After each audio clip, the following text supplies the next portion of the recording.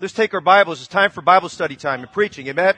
And I want you to turn with me to two passages of Scripture tonight. We did that this morning. First passage I'd like you to go to tonight is Colossians chapter 4. And then I want you to look in your Bible. If you sneeze, you'll miss this one book. It's the book of Philemon. It's only one chapter. Amen? And one chapter and one page, the book of Philemon. You put your finger on both sections there. Tonight for the reading, we're just going to look at Colossians chapter 4, verses 7 to 9. And members, if you'll look around, if somebody new to the church, or somebody's just gotten saved, or somebody's just come back, doesn't have a Bible, doesn't know where these books are, would you be kind enough to help them find their place? Amen? And we're going to have a wonderful time in the study of God's Word tonight from Colossians chapter 4, verse 9 tonight, and then in the book of Philemon this evening. Colossians chapter 4, verse 7. Colossians 4, verse 7. I spoke from verses 2 through 6 yesterday at our Soul Winning Challenge for just a couple of minutes, and that's just some great thoughts there. But I want you to notice verses 7 to 9 tonight, and then we'll be spending most of our time in the book of Philemon this evening there, okay? Say amen if you're there. All my state shall Tychicus declare unto you, who is a beloved brother and a faithful minister and fellow servant in the Lord, whom I have sent unto you for the same purpose, that he might know your estate and comfort your hearts, with Onesimus, a faithful and beloved brother, who is one of you. They shall make known unto you all things which are done here. I call your attention to verse 9 to a Christian who is a very obscure person. He doesn't come up in most discussions. Probably the only time he comes up is if you're going through a systematic study of the Bible or if you're having your devotions. And that Christian's name tonight is found in verse 9. His name is Onesimus. Say that with me tonight. Onesimus. And Onesimus, his name means profitable. And I want you to just see a study with me tonight that kind of just goes in line with some things we've been emphasizing for the last few weeks here about the profitable Christian. Onesimus was a man who Paul said was a profitable Christian. By his very name, he's known as profitable. We want to see some things tonight about this man by the name of Onesimus. Now, Heavenly Father, this evening, already we've been encouraged and challenged by the congregational singing. Thank you for singing the hymns of the faith, and thank you, God, for the challenge our choir gave us tonight in singing about the value of one, and God, for reaching souls. And God, tonight, thank you for the prayer time we had as a church for our Easter outreach, and thank you, God, for a large number of people at church today, and visitors who came back, and first-time visitors in church. And thank you, Lord, for people, even as they streamed in tonight, saying, Pastor, thank you for that God answered this prayer, or something of that nature that happened. And we just give you the glory and praise for all that. And we realize this evening, to you alone belongs the glory and the honor forever and ever. And tonight, Lord, we need something from God. Our souls are thirsty. God, we feel like, Lord, we're just got at the place where we need something great from God. And David said, as the heart panteth after the water brook, so panteth my soul after thee, O God. And Father, I pray you stir up an appetite and a hunger and a thirst for your word. And God, I pray that you'll help us to have a desire to be just like this man who seems to be somewhat of an obscure Christian, this man by the name of Onesimus, who I consider one of the great Christians of the first century. And God, tonight, would you work through me and past me? And tonight, I pray that you would help me to be a Spirit-anointed and Spirit-saturated preacher to this evening for your congregation. I pray that you feed the souls of your people here. Lord, I pray that even as you've been in this service from the get-go, we acknowledge you as the chief shepherd and bishop of our soul, the great shepherd of the sheep, who through the blood of the everlasting covenant seeks to make us perfect and complete to do all the will of God. And it could be tonight that some young man might get his calling to the gospel ministry. And it could be tonight that somewhere along the way that there's some reconciliations that will happen. And maybe it might be along the way that someone will deal with that root of bitterness that's in their heart. And it may be along the way, dear God, that God, we sense the importance of having the power of God in our life. And whatever it may be this evening, we pray that, Lord, that this passage of Scripture we'll study tonight will help us and bless us. And thank you, God, that your word is a medicine to our soul. And we need the balm of Gilead to be a salve on our souls and our wounded hearts. And the Bible says, a wounded spirit who can bear? And tonight we pray that there be some healing of wounded spirits. And Lord, we pray for consciences that are seared, that would be made good consciences once again. And we pray for weakened consciences that have stumbled because of some perceptions that may not be biblical or perceptions that may not be right. We pray those wounded consciences would be made strong, or weakened consciences be made strong tonight. Oh God, meet with us this evening. We pray your blessing tonight in Jesus' name. Amen. I'm going to skip the introduction for just a minute this evening, just so we can get right into the message because of time. This evening we're looking at what it means to be a profitable Christian, to be someone who's beneficial, someone who is valuable. You might say how to be a VIP Christian, a very important person in somebody else's life tonight. I'm thankful we sang tonight, make me a blessing. That should be our prayer each and every day, amen? And that should be our prayer as a Christian. Lord, make me to be a blessing to someone else. Help me, Lord, to be someone who gives a cup of cold water in Jesus' name to somebody else there and to be a blessing to them. And we're going to look at a Christian tonight who didn't start out that way as an unbeliever, but after he got saved, he became a very important person. Tonight we are looking at this man by the name of Onesimus. Look again at verse 9 if you would.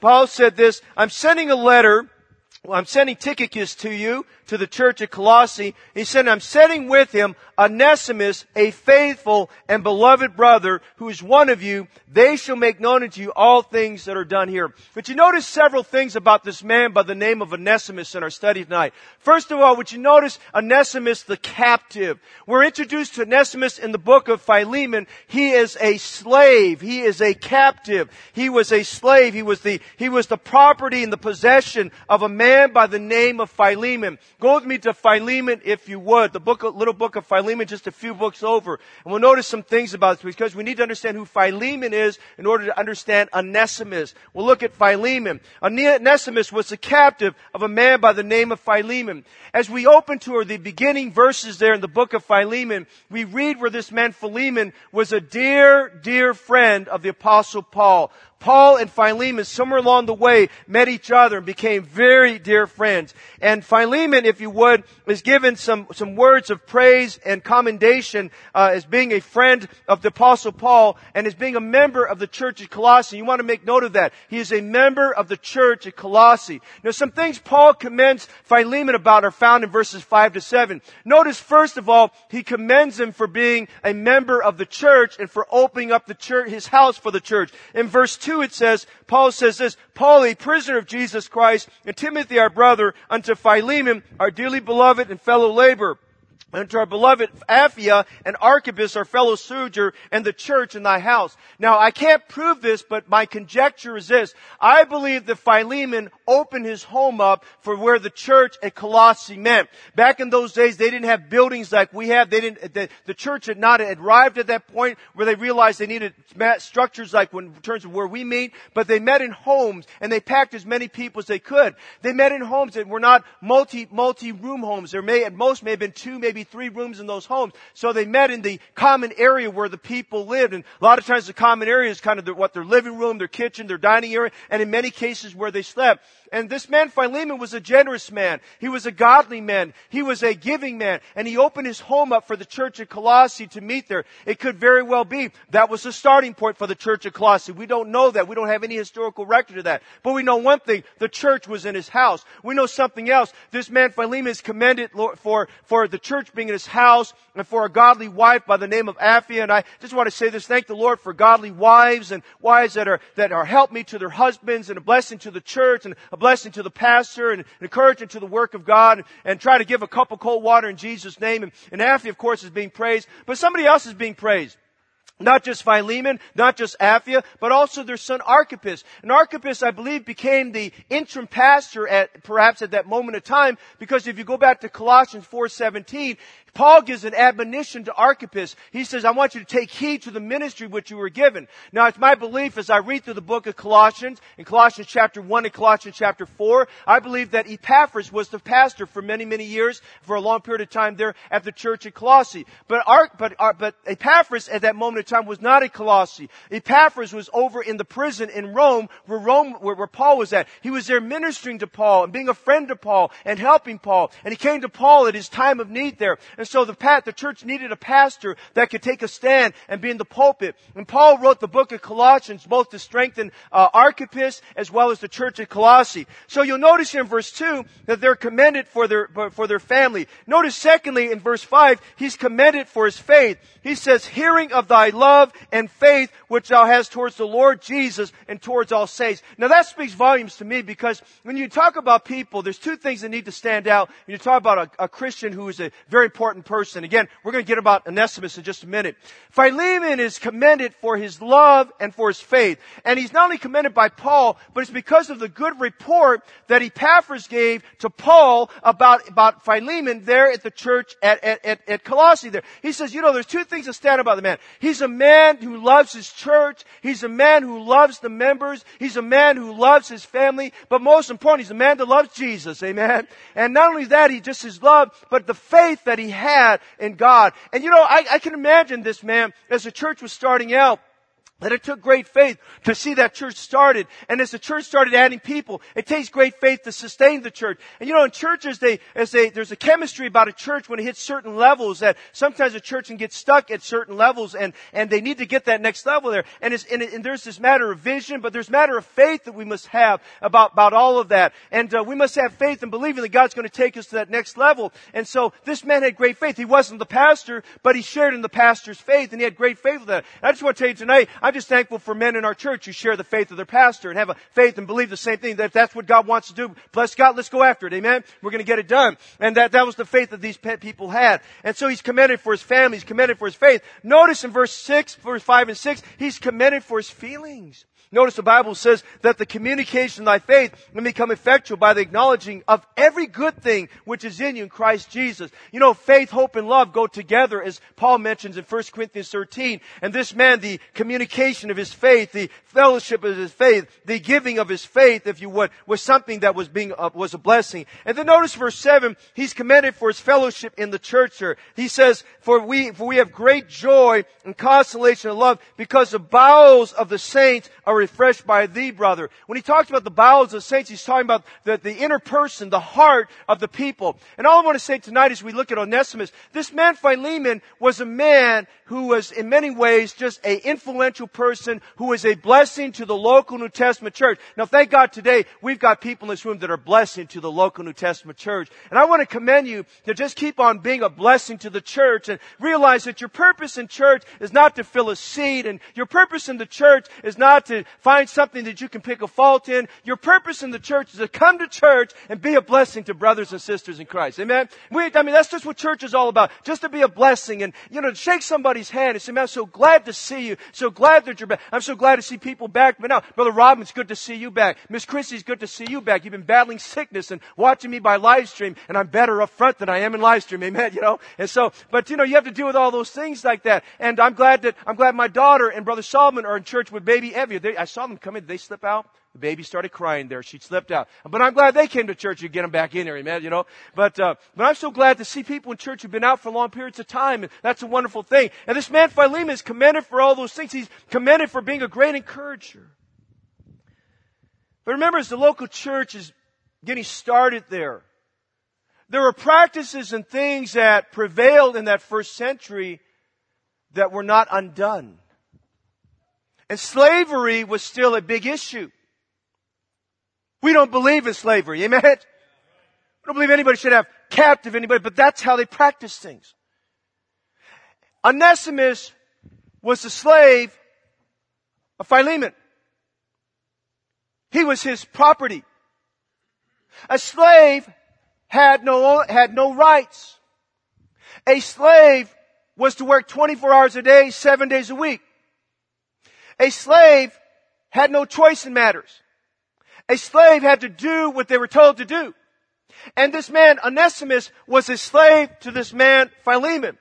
As a slave, he may have had days, possibly, I don't think so, but it could be, he had days where his wages were withheld and unpaid. If you go back to Colossians chapter 4 verse 1, listen to what Paul said to the masters, and I think he has in mind not just Philemon, but because I believe that that Tri-City area of Colossae, Hierapolis, and Laodicea, I believe it was a well-to-do area, and we know that because of what we know about the church at Laodicea, that it was a very well-to-do church, as we read over in Revelation chapter 3.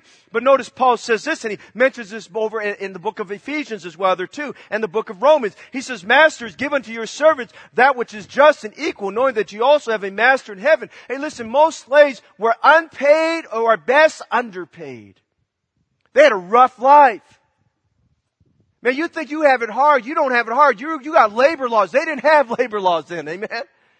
I mean, they had, literally you get the term, you have to get to work at the crack of the whip that came from that situation. They cracked the whip on their backs. And listen, slaves had it very, very hard. And I'm not suggesting that Philemon did those kind of things, but Philemon had this man who was a slave, and as a slave for as far as the nest was concerned, life was difficult. And by the way, no matter how big this house was that Philemon had, everybody in the church at Colossae knew that Onesimus was a slave to Philemon. Now keep that in the back of your mind. Everybody knew that. And so Paul is seeing these things, as you can imagine, as the New Testament church is unraveling itself and it's kind of just emerging out there and just venturing out. There are just some things and practices and things that Paul had to address to his epistles that deal with that you might call them social rights. I think they're more or less, if you would, spiritual rights that needed to be equalized and dealt with there. And Paul had to deal with this, so helping people understand there's neither bond nor slave or any of those that are free in Jesus Christ. All are one in Jesus Christ there. And so Paul is dealing with this matter. We see Onesimus, who is a captive. He is a slave. I'm reminded tonight, without Jesus Christ as your Savior, you are a slave to sin. I wonder how many of us tonight are saved, but we've got a nagging, sinful habit that we're still a slave to. And I just want to tell you tonight, if that's true of your life, you can find liberty in Jesus Christ. Amen? You can find freedom in Jesus Christ. Those chains can be broken. That bondage can be broken. That addiction can be broken. God is more than able. And I'm saying tonight, maybe you're like that, and I pray that tonight, maybe this might be the service where you'll find release and deliverance from the Lord. So we see Onesimus the captive. Notice secondly, we see Onesimus the criminal. Now this gets to be a pretty tough passage right now. Because as we read the book of Philemon, and we read the book of Colossians, Onesimus is not in Colossae. Onesimus is over in Rome with Paul. Onesimus ran away from Philemon. He did two things that are punishable by Roman law that could be considered capital crimes. Number one, he stole from him. We read this as we weave our way through the book of Philemon. He stole from the Apostle Paul. Let me tell you what, it's a bad thing to steal. Let me say it again. It's a bad thing to steal. We get used to hearing about robberies and stuff. It's a bad thing to steal. And if you're the victim, you know what I'm talking about there, amen? And one day Onesimus got up and he'd been plotting and thinking, and he stole and he went away with property and possessions and money and goods, and he ran away. Number one, he stole. Number two, he ran away. Both of those things were punishable by Roman law. He was a criminal. Now I want you to put yourself in Philemon's place for just a minute.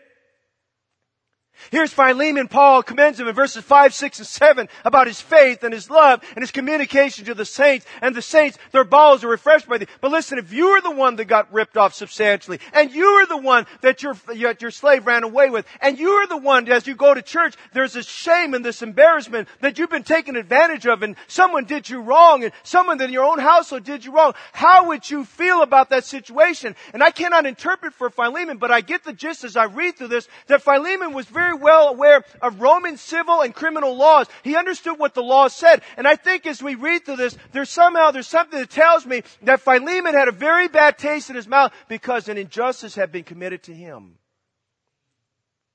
Now be truthful tonight, Christian. Be truthful now. When an injustice happens to you, what does that do to your faith?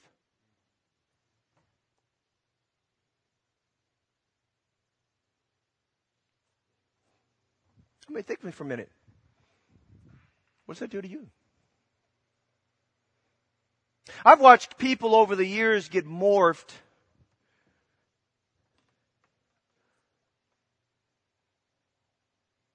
and altered and metamorphosized by events and things they're unwilling to forgive for. And churches can never have revival when that happens. And God puts a seal upon the blessing He wants to give the church because there are people that just in their hearts, they feel like, well, you don't understand, Pastor, that this injustice happened to me. In fact, some people feel like injustice happened to them and they can't let go of it. And I kind of wonder as you think about this man Philemon, everybody knew that Onesimus ran away, and when the shockwaves went out, it was kind of an unspoken thing. You didn't want to talk about it. But deep down in Philemon's heart, he's thinking, if this guy ever gets caught, he needs to get what he actually deserves. He needs to go to jail at best, at worst, and most likely, I don't have a problem if he goes through capital punishment. Whoa.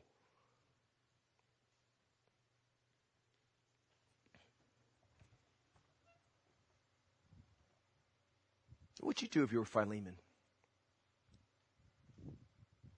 How would this affect your faith? Would you be gun shy of people? I'm not going to deal with people anymore. Definitely I'm not going to deal with people like that are still in the church. What would your attitude be? And I'm reminding you tonight that we had that attitude about that. And, we think about two things that happened to Philemon. Number one, Philemon was robbed. He was ripped off. Number two, he had a slave that ran away. But can I ask you a question? Let's bring it down to the level where God is at. How do you think God feels when we take from Him? Will a man rob God? Wherein have we robbed thee? In tithes and offerings. Let me tell you tonight, if you've been a long-term member of the church, if you haven't gone on board with Jesus and gone on board with giving for the Lord, it's more blessed to give than it is to receive. How do you think God feels? We make a promise, but we don't give.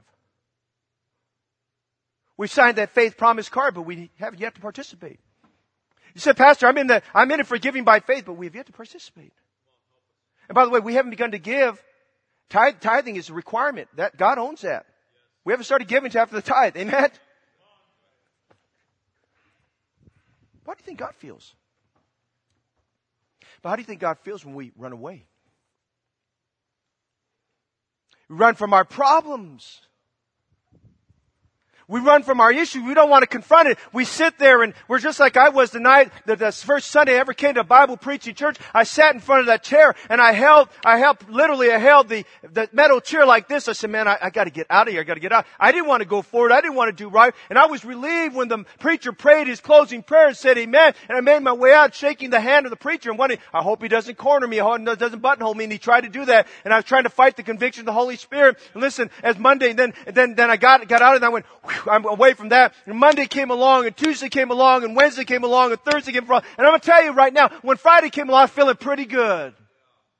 Because the conviction has kind of withered away, and it was diminished, and I didn't feel as strong about it. And when Saturday came, and my friend called me up, and said, would you like to go to church on Saturday? I said, no, not really, because I had planned for 6 days exactly what I was going to say to him. And I felt pretty good until the doorbell rang upstairs, and Dad normally would get the door and open the door in the city Volk, and he says, go upstairs again. I thought, man, I'm the sacrificial lamb tonight, amen.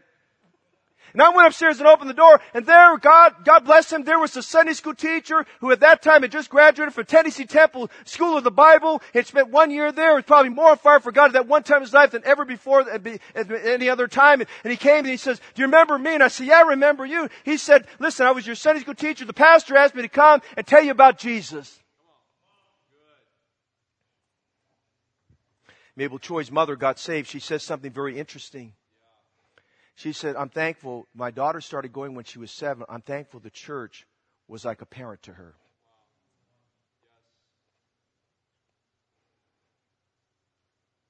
Now I've waited. I'm just going to throw this out there tonight. I've waited, and I'm going to wait till after we get past the Easter musical. God's worked on my heart on a lot of things over the last couple years of the things we need to do in our church we're not doing.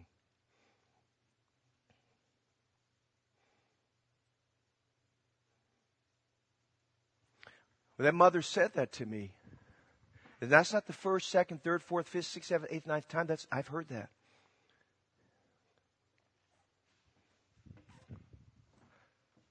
What do you think God thinks about us when we run away? Instead of running forward, we're running backwards. Instead of running to Him, we're running from Him. That's what Jonah did. He said, "Arise and go to Nineveh." It was a very simple command, a very easy to understand command. Go to Nineveh, that great city, and preach the message I give you. What did he do? He said, "I'm going to look for a ship going downwards to Tarshish." He paid the fare thereof, and he went inside that ship and went down to the bottom. Well, everybody else was concerned about that ship sinking. He wasn't bothered by it at all because he just denied it. He just decided, "I'm going to live in a state of denial about this." And listen, tonight, there's only so far you can go living in a state of denial. There time will come when a great awakening from God will happen to you and me. We see Onesimus a captive. We see Onesimus a criminal. But you notice something else here. And we find this over here in verses 10 and 11. To notice with me tonight Onesimus and his conversion. I'm glad about that tonight. Amen.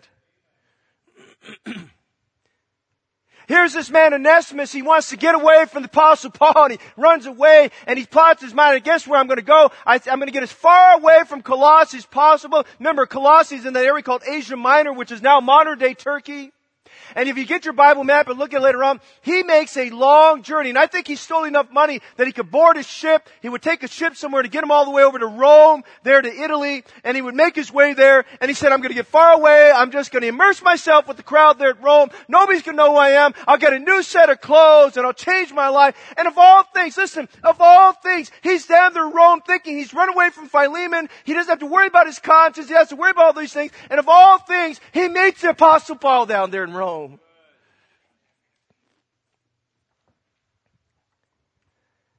And he meets the Apostle Paul. Paul starts caring for him. And Paul doesn't realize that moment of time that that's Philemon's slave.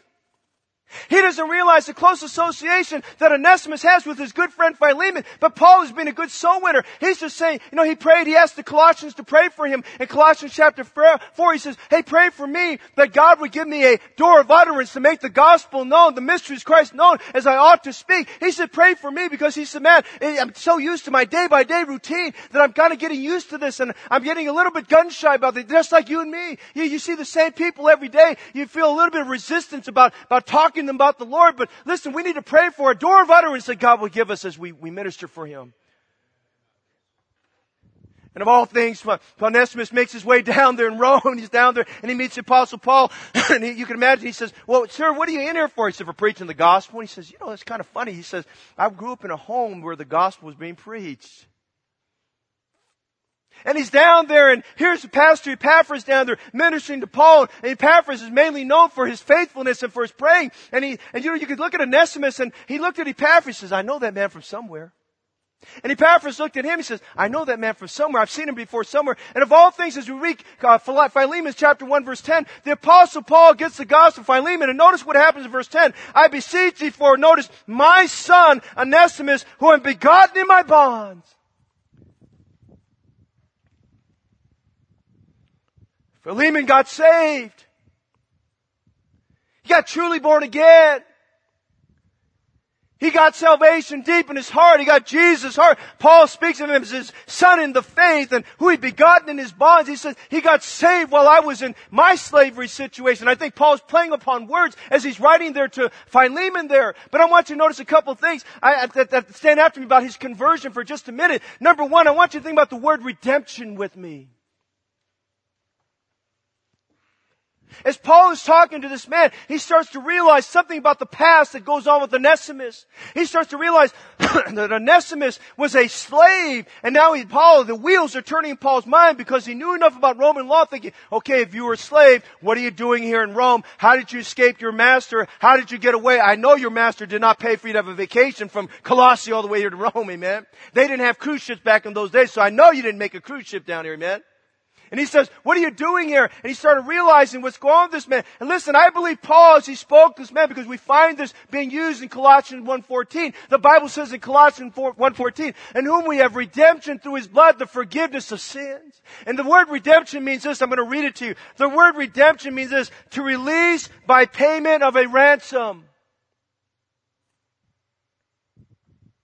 It means to liberate or set free by payment of a ransom price. Every slave was bought for 30 pieces of silver on the open market. That's how Onesimus was, unless he was born in the household of Philemon, which we don't have any indication of that. So most likely Philemon bought him on the slave market. He paid 30 pieces of silver and he became his property. And Paul starts talking about redemption through the blood of Jesus Christ. Hey, do you get it? He starts saying, listen, Onesimus, you are a slave to Philemon, but more importantly, you are a slave in sin. And I want to tell you some good news. Jesus died for your sins, and the payment price for your sins was His shed blood that flowed out of His hands and out of His side and out of His feet. And that shed blood that flowed out of there was the payment price for your sins. He gave His life for yours. He said, listen, you've been set free by Jesus' blood. You are liberated. You can be redeemed right now. And more precious than the blood, silver and gold, is the precious blood of Jesus Christ. And as he told that, I can imagine Philemon, Onesimus, as tears are coming down his eyes, and there's a quiver in his lip, and there's a tug in his heart. He's realizing, man, there's somebody that died for my sins. He said, man, I'm a thief, and I'm a robber, and I'm a runaway, and I'm a no good, and I'm living under the guilt of sin. And he says, there's a God in heaven, and Jesus that loves me. He says, somewhere along the way, I heard about that Jesus there at the church at Colossae, but man, it's really real right now, because I'm talking to a man who's a slave and captive right now for preaching the gospel. And I could tell right now, as we read this Onesimus, and feel like, I've got to get saved right now.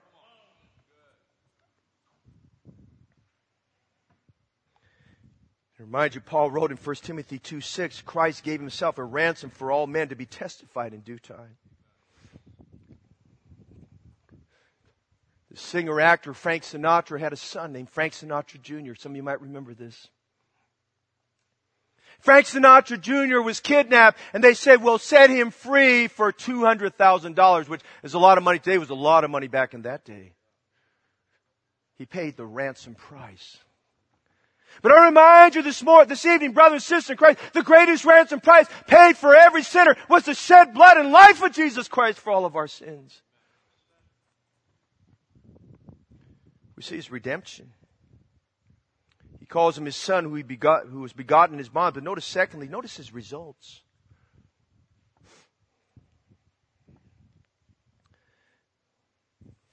Onesimus just didn't pray a prayer and he went off and you didn't see him for 6 months. Hey, beloved, let me tell you today, when we're dealing with the sinner, they need to know it's a big deal when you get saved. You're not adding Jesus to your shelf gods. You're not equating salvation to something similar to an addiction program. No, listen, when you get saved, you are brought into the family of God. Your sins are washed away. You are forgiven. Listen, you're an heir of God and joint heir with Jesus Christ. You've been given the gift of eternal life through the shed blood of Jesus Christ. There's something very precious about that.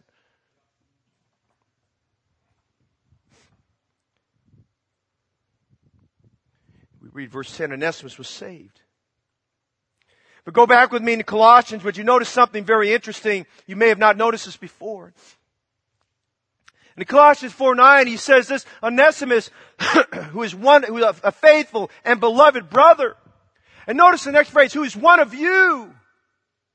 When did he become one of them? He's talking about church membership. When did he become just like them? I tell you what happened. He got saved down there at Colossae, and he heard the gospel. And then Pastor Epaphras, who was there ministering to Paul, got all excited about what's going on. And I can see Epaphras and Paul talking. Well, this man is saved. And man, listen, we need to get him into the baptismal waters. And listen, not only did he get saved, this man got submerged. He got into the baptismal waters. You say, who baptized him? I believe Pastor Epaphras baptized him because the authority for baptism was given to Pastor Epaphras, and Pastor Epaphras baptized that man, and he got submerged. And listen, when he got submerged, when he went under the water, at that time he came back out of the water, he became a member of that local New Testament church, which was there at Colossae. And Paul proudly writes to the church at Colossae, the people that vaguely knew him, and people that really knew him. He says, I write to you about Onesimus, a faithful and beloved brother, who is one of you.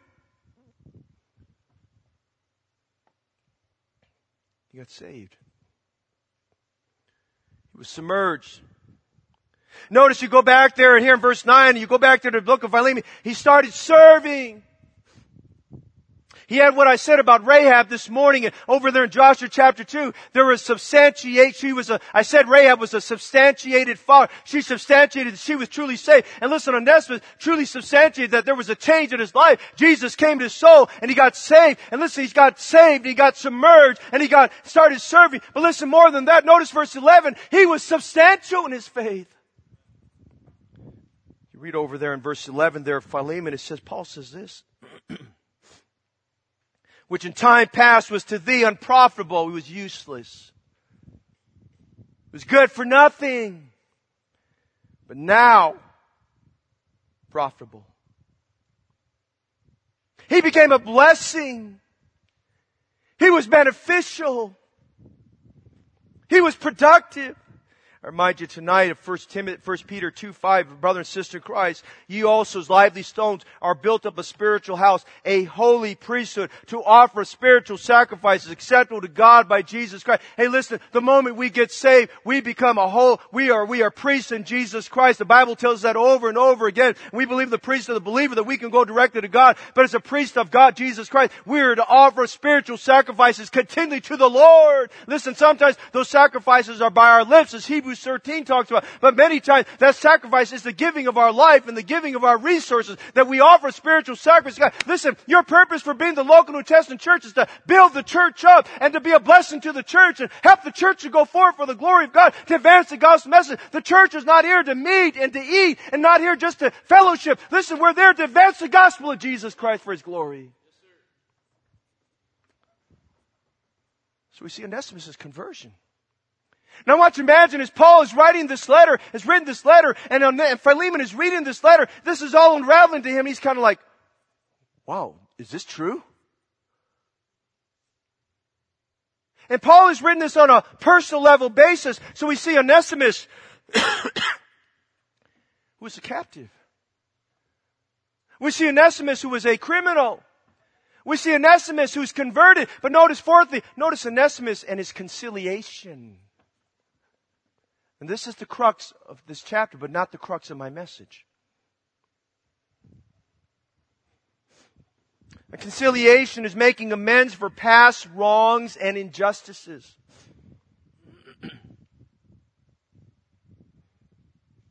In verses 10 to 21, the purpose for this letter, Paul is making an appeal to Philemon to take Onesimus back.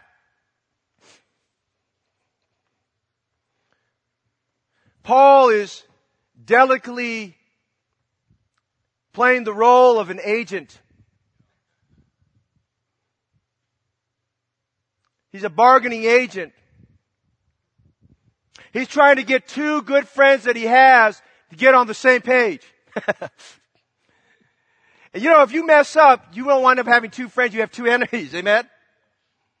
And Paul knew that. And as we read verses 10 to 21, Paul is not writing this out of the flesh. He's writing this out of the Spirit of God by the leading of the Spirit. And he's prayed over this. And I believe Epaphras has prayed over this. You say, how do you know that? Because the Bible tells us in Colossians 4:12, the Epaphras, who's one of you, he prays for you, labors fervently in your prayers that you stand perfect and complete in all the will of God. And I believe included with that was one of the members of the church who was right there down there in Rome with him. And his name happened to be Onesimus. He said, Lord, we've got to pray that he would stand perfect and complete in all the will of God. And the will of God, listen to me tonight, the will of God for him that day was that Onesimus needed to get back and get right with Philemon. And Philemon needed to get right with Onesimus.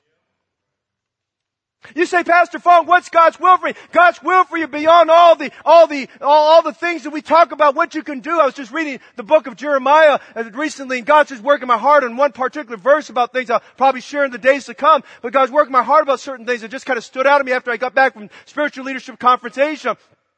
But I remind you, when we get past all these, there's the daily things that God wants us that are part of His will. Listen, and everything give thanks, for this is the will of God in Christ Jesus concerning you. The will of God is that we be filled with the Spirit of God. The will of God is that we pray without ceasing. The will of God is that we're in church, not out of church. The will of God is that we fervent in spirit, serving the Lord, not slothful in service, doing nothing.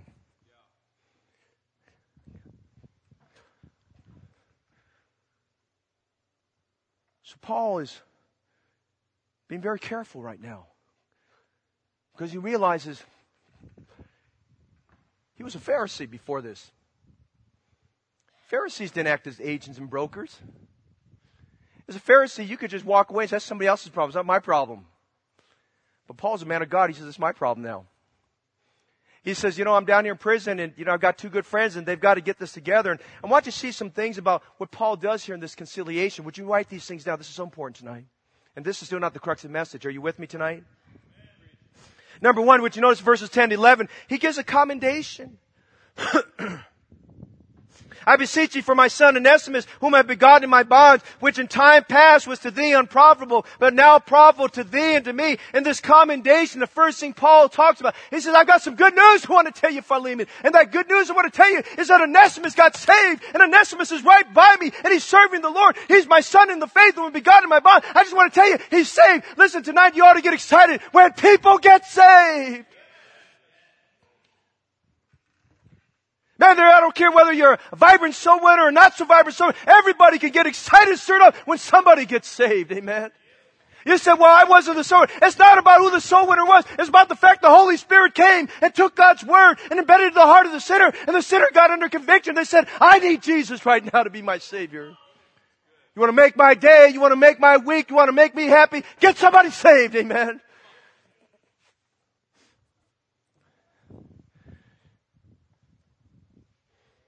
And second, notice verse 11. He's not talking down on Onesimus. He didn't say things like we would do. Well, I know he messed you up. And I know that he's a slave. He didn't do that. He said, in time past, he was to thee unprofitable. If you have time, you go study those words, unprofitable and profitable. I don't have time to develop that for you tonight. I can, but I don't have time. He said, listen, before he was just a slave, right now he's a brother beloved.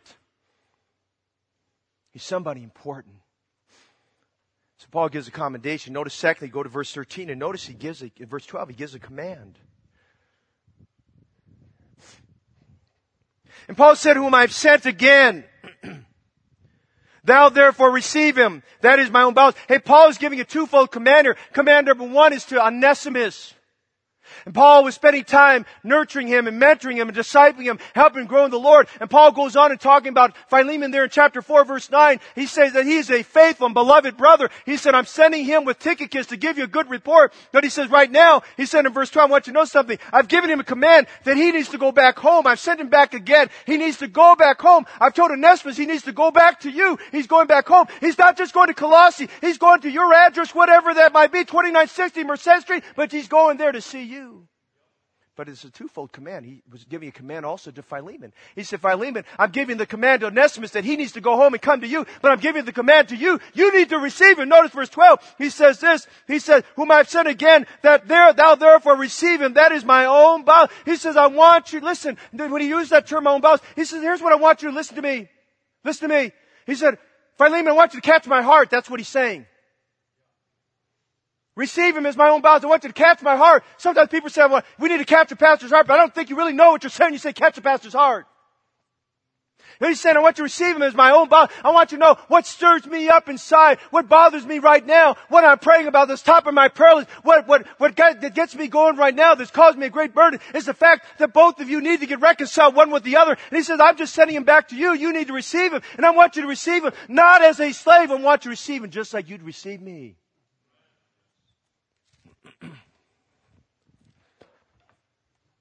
What a command.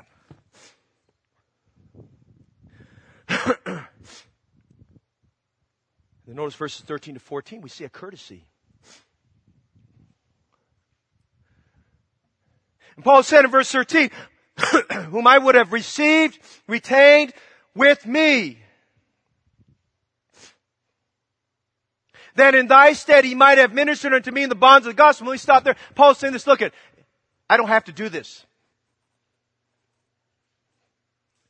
I don't have to do this. I could have kept him here and just left it alone. And I could have just kept him here. And notice verse 13, he says, whom I would have retained with me, that in your place, he's doing what you used to do for me. He's augmenting my needs, and He's augmenting my time, and He's giving more time in the day, and He's being a blessing to me, and He's accountable to the things of God, and He's serving the Lord. He's being a blessing to the things of God. And He says in verse 13 here, whom I've retained with me, that in thy stead He might have ministered to me in the bonds of the gospel. He says, I'm in the gospels, and I've got restriction, and I can't do all the things I want, but listen, I've got this man who can go as my representative doing these things. He said, I can keep him here to do that, but that's not what God wants me to do.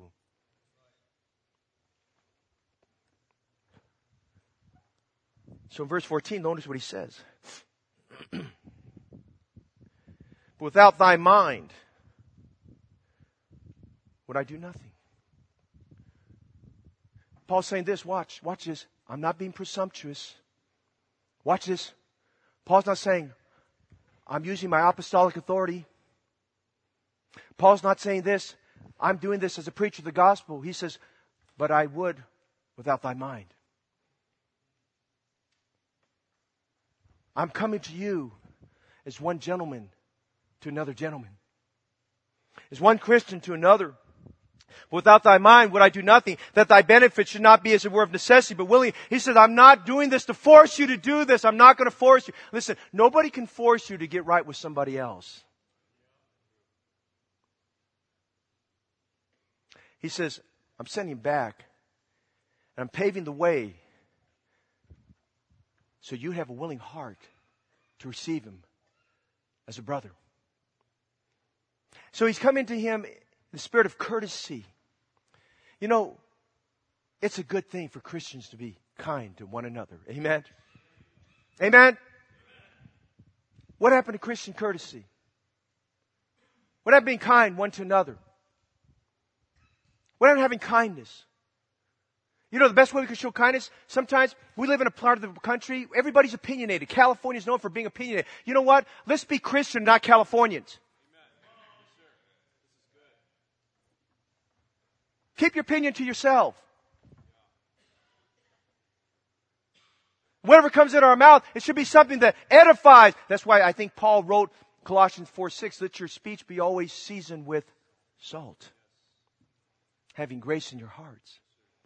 Because I believe those Colossian believers, those people there, because they were well-to-do and well-educated, Colossae, Hierapolis, and Laodicea, they spoke the top of their heads. You know, let's not speak the top of our heads. Let's speak, let's be like Paul. Let's be like Paul. My heart is enlarged and my mouth is open. Amen?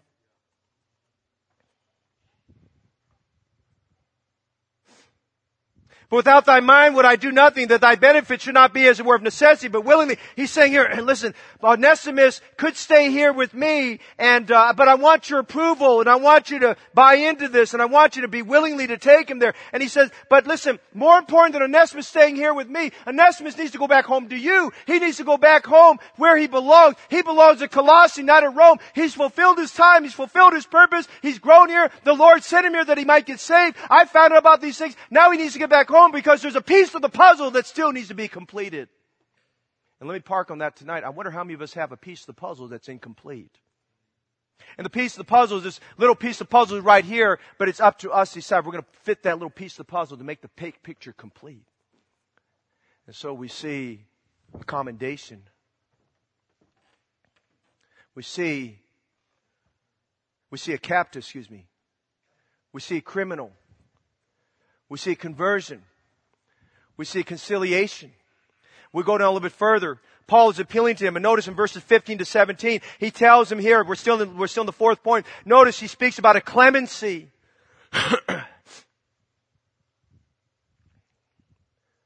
In verses 15 to 17, Paul is appealing to Philemon for forgiveness of Onesimus. Perhaps, therefore, he departed for a season that thou shouldest receive him forever. Not a one-time shot. He says, it could be that he left you so that God would lead him down here to Rome, and God did. So I could get to know him, and tell him how he could get his chains that are holding him down to set him free, that the chains could be set free. And he says, it might be that this God's will for him to go back there to you so he can be with you forever. He says, I don't want him to go back and say, I'm sorry, and to do a Jacob job like Jacob did with Esau, and then he never made his face, they had their faces together again. He says, I want him to go back, and I want you both to be at peace with one another, and I want you to be amicable with one another, and I want you to be godly and Christ like one another. So he says in verse 15, for perhaps if he therefore departed for a season, that thou shouldest receive him forever. Notice verse 16, not now as a servant, not as a bondslave, but as a brother. Hey, listen, we got to get back into the Bible and get rebaptized in the fact, the Bible truth, that all men are equal before Jesus Christ. To have respect of persons is a sin according to James chapter 2.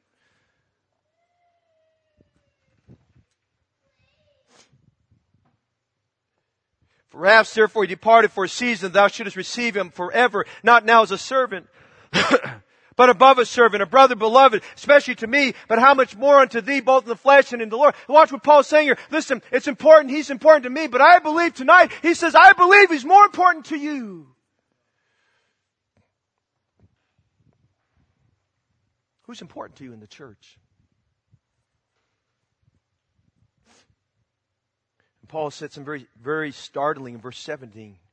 If thou count me therefore a partner. That word partner is the same word of communication that he speaks about Philemon's faith in verse 6. Receive him as myself. Hey Philemon, if you think we're associates, if you think we're good friends, you think that we're the best of friends, they said, here's what I want you to do. I want you to take him back just like you take me.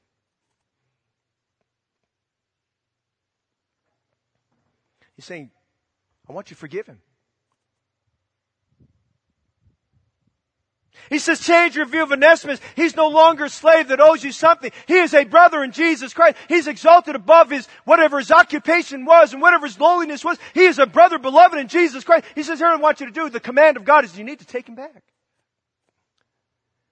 And so we see Paul, as he's talking about this conciliation, he starts off by talking about, he gives a commendation, he gives a command, and he talks about this clemency. But notice verses 18 to 20, there's still an unresolved issue.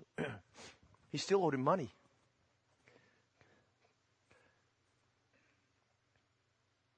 Because Paul knew how the average Gentile and Jew thought in those days. He's thinking, well, that's fine, he can come back, but he has this huge IOU. He has this big debt he's got to repay. And that's fine, Paul. You talked about forgiveness, clemency. And so notice in verses 18 to 20, Paul talked about a compensation.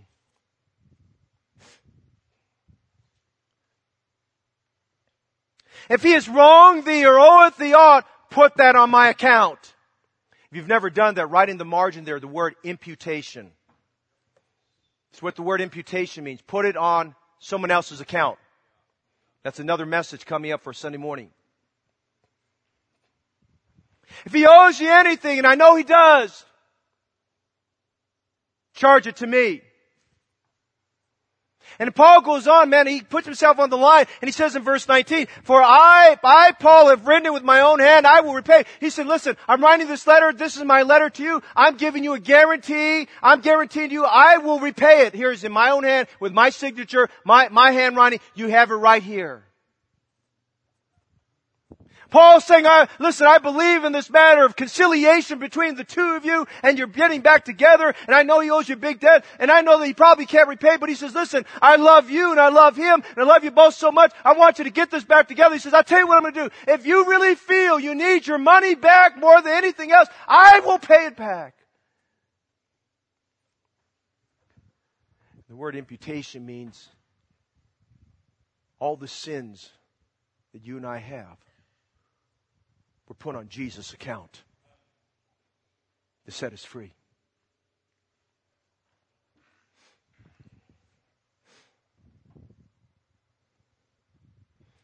He said in verse 20, yea, brother, let me have joy of thee in the Lord. Refresh my bowels in the Lord. And Paul's writing this very carefully, very lovingly, the power of the Holy Spirit. He says, let me have joy of thee. He says, listen, give me encouragement now, brother. He says, I think I know you.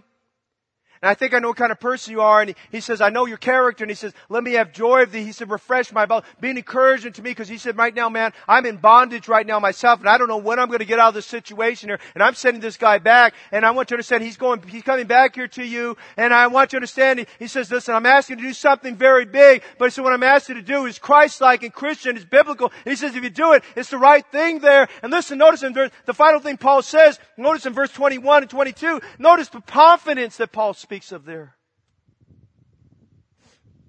Having confidence in thy obedience, I wrote unto thee, knowing that thou wilt do also more than what I say.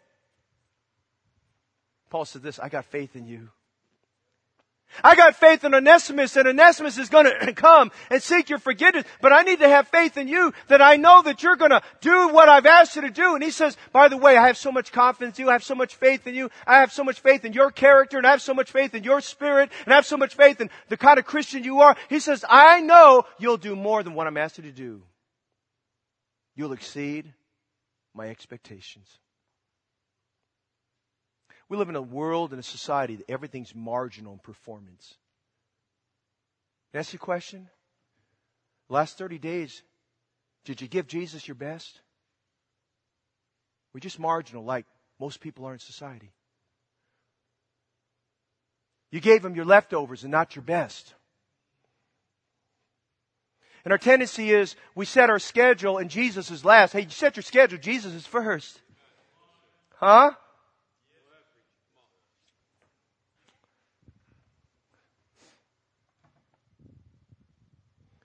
Can it be said of us? Can it be said of us? I know you'll do more than I'll say. I need some folks to go knock on 100 doors. I wonder, will somebody go knock on 200 doors? I need some folks that will say, listen, I'm going to try to get 10 visitors to church there on that particular day. I wonder, is there somebody who will say, I'll get 15? And I remind you, this is not just Paul speaking here. This is the Holy Spirit of God speaking through Paul. I know that you'll do more than I say. You'll exceed my expectations. So we see this conciliation. Paul's made this appeal. I want you to notice point number 5 tonight. We've seen Onesimus the captive, Onesimus the criminal, Onesimus his conversion, Onesimus his conciliation. Now, would you notice this with me? Look at the book of Philemon. Are you there? Say amen if you're there. Would you look all the way at the end of Philemon? It's in such small font, you probably need a magnifying glass to read this. Would you notice what it says there? Written from Rome to Philemon by Onesimus, a servant. Keep your finger there. Go with me to Colossians chapter 4. And go all the way to the end of the chapter. And it says, written from Rome to the Colossians by Tychicus and Onesimus. Are you with me tonight? Number 5. Would you notice Onesimus, the courier?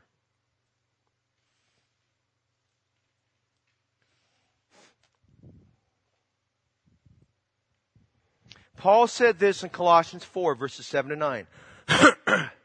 All my states shall Tychicus declare unto you, who is a beloved brother and a faithful minister and fellow servant of the Lord, whom I have sent unto you for the same purpose, that he might know your estate and comfort your hearts. With Onesimus, a faithful and beloved brother, who's one of you, they shall make known to you all things which are done here. Would you watch what's going on here? Don't look at the passage anymore. Watch this now.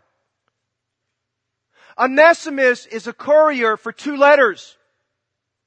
Letter number 1, he's carrying them at the same time. Because remember, he is a member of the church at Colossae through baptism there at the prison in Rome.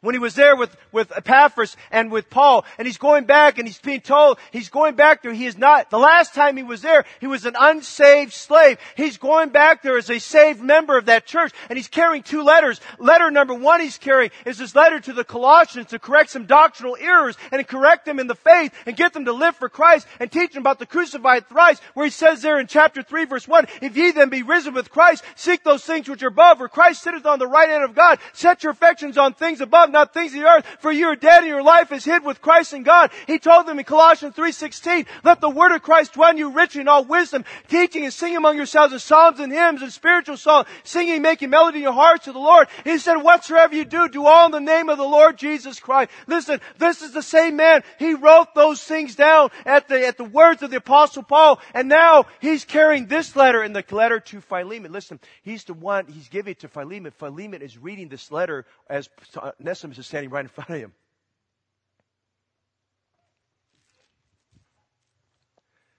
I have several things I want to say about that. First of all, Paul had a dual purpose. Write these down, please. Number 1, he wanted Onesimus to put closure on this relationship strain with Philemon.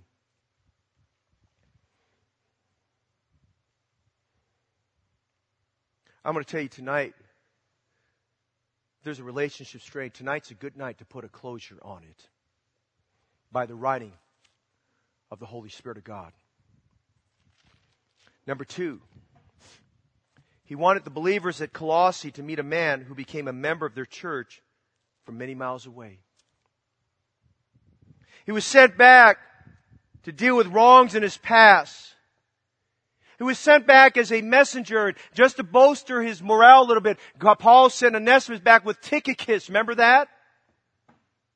And Tychicus was going to be the spokesman for the Apostle Paul and encouraging them and telling them about everything that God was doing for Paul down there at the prison in Rome. But he was also going to find out about their estate and find out what's going on with them so he could bring back that report back to the prison so that they could, Paul and Epaphras could pray for them. But Paul was concerned at that time, I've got to kill 2 birds with 1 stone. I need to encourage the church at Colossae, but I know that if I can get Onesimus, Philemon to get right with each other, man, there could be a glorious revival in that church and some things could break out of that church that would be unprecedented for the glory of God. And what you notice is tonight, what Onesimus was told to do took a lot of courage.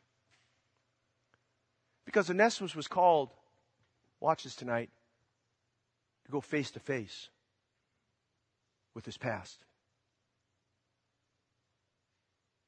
We live in a non-confrontational time. Most of us hide behind our email. And I get this even from you guys and staff sometimes, okay? And deacons. Well, should I respond to this in email? And my response is always, no, you go to them face to face. And people like to vilify and tear down and rip apart because it's easier, because I can do it on there. But the Apostle John said this, having many things to write unto you, I would rather come and see you face to face. And some of us need to get out of Facebook and have some FaceTime.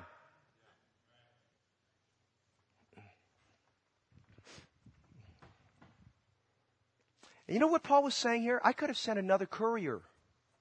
Watch this. This is so good. I could have sent another courier. I'm sending Onesimus.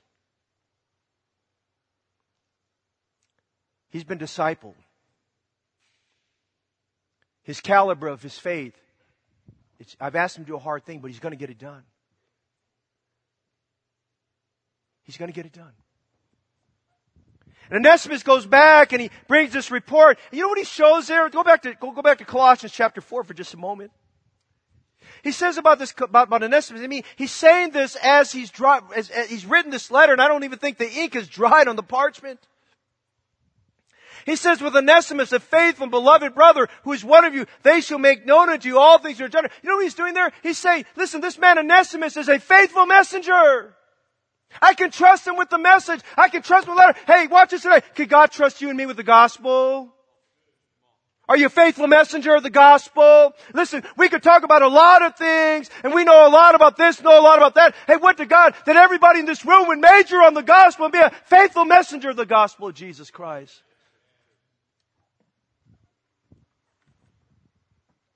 He was a courier with a good report, a trustworthy message. So we've seen the captive, we've seen the criminal, we've seen his conversion, we've seen his conciliation, we've seen him as a courier. As I close tonight, would you notice the conclusion tonight? Go back to the book of Philemon. I want you to notice verse 11. And I'm done. Now I can even give you an illustration. We're done. The illustration was the passage. Amen? Look at verse 11 and listen to me. In time past, unprofitable, but now profitable. Amen? Did they get right? Absolutely. Absolutely. Was there revival? I believe so. Were people helped? I believe so. In time past, unprofitable, but now profitable. May I say this tonight? It doesn't matter, okay, at this point in time, I said this last week as we were looking at Matthew chapter 20 at the parable of the 11th hour and the laborers. It doesn't matter at this point in time what you didn't do last year. And it doesn't matter what you didn't do this past week. And it doesn't matter what you didn't do the last 20 years. It doesn't matter about the right. What matters is right now, right now, right now. Be profitable right now. Amen? Be profitable right now. Be beneficial right now. Be a blessing right now. Be productive right now. Be profitable right now. Be forgiving right now. Be spirit-filled right now. Be profitable right now. Time past, you're unprofitable, but now you're profitable. And by the way, that's not the preacher saying that. That's the Holy Spirit of God saying that to you and me. That's the conclusion. The profitable Christian. You know what's profitable tonight? God, you spoke to me. I want you to know I'll do more than you asked me to do.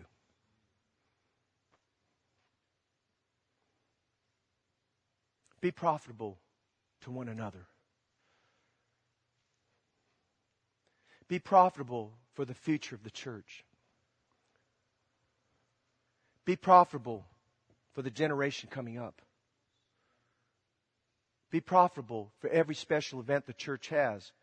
And don't get to the place of saying, we've got too many things going on. I wish we'd back off. You won't say that when we stand before the judgment seat of Christ. We won't say that. You're not profitable if it's your way and not God's way.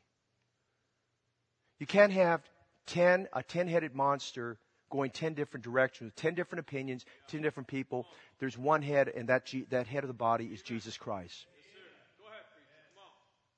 I'm following the Lord as God leads me. And I can tell you this tonight, whether you do this or not, I've decided in my heart, in time past unprofitable, but now profitable. Our society needs this church.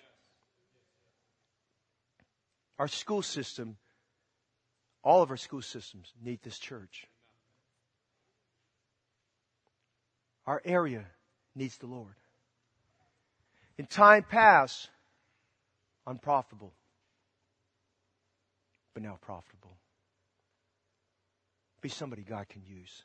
And by the way, He wants to use us. Aren't you glad about that tonight? Amen? He wants to use us tonight. Paul said, whatever He owes you, I will repay it. Here's my signature. I write with my own hand. You know what Paul's saying? He does owe you money. But in the big picture of things, that doesn't matter. The big picture of things is you love the church. And the church loves you. Onesimus needs to come back as a member of the church. Onesimus is coming back a different man. He's a saved man. And he's willing to come back and to be your slave. But even though he's your slave, he's also your brother. You got to do him right. Young people, do your parents right. Parents, do your kids right. Church members, do one another right. By the way, let's do Jesus right. Father, tonight we thank you for the story about Onesimus.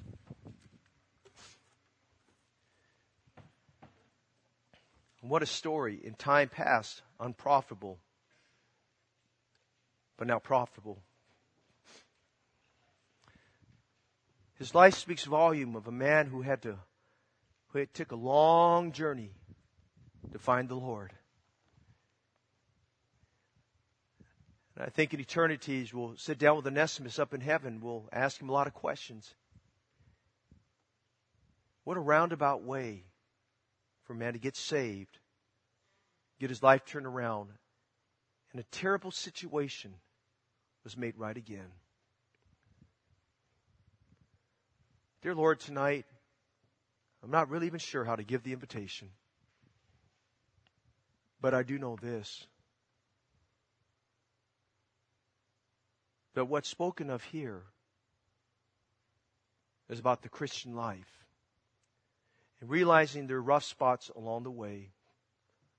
And God, your great desire for all of us is to be profitable with our testimony and with our words, with our involvement, with our praying, with our fellowship, in our subordination, and acknowledging you as Lord.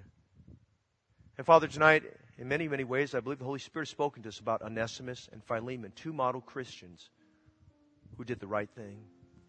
There's some right things we need to do tonight that should press our hearts and move us tonight. Lord, be Lord of this invitation time. If someone here is not saved before they leave tonight, I pray they'd get saved and come to Christ. I commit this to you now, Lord, and pray that the Spirit of God will continue His work in our lives, in our heart right now, as we extend the invitation. We pray for this in Jesus' name. I want you to stand with me, and if God impresses on your heart, you come, whatever God's put on your heart tonight.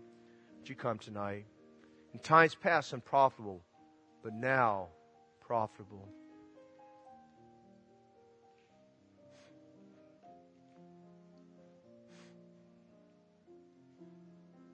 I wonder tonight,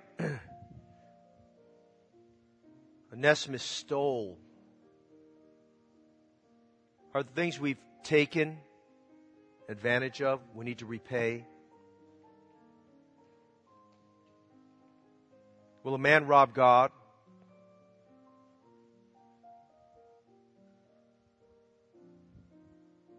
Are we running?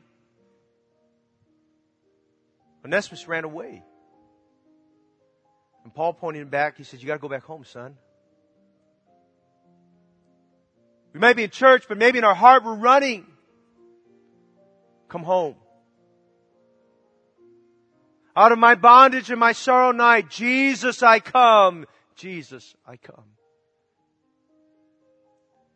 Their perception about people, about things is so warped and so messed up. And God's perspective on everyone and everything, in time past unprofitable, but now profitable. Now is what counts. Now is accepted time. Now. Lord, tonight, thank you for a good evening service. And it was just a wonderful day in the house of God. And Lord, thank you for meeting with us and for your word that's living and vibrant and real. Have your way tonight, Lord. I pray we've made some decisions for these next few days and maybe the next few months. That God, you'll lay hold of our heart. Help us not to waste time, waste our years, to be profitable, to be a blessing, to be valuable, to be beneficial, to be productive.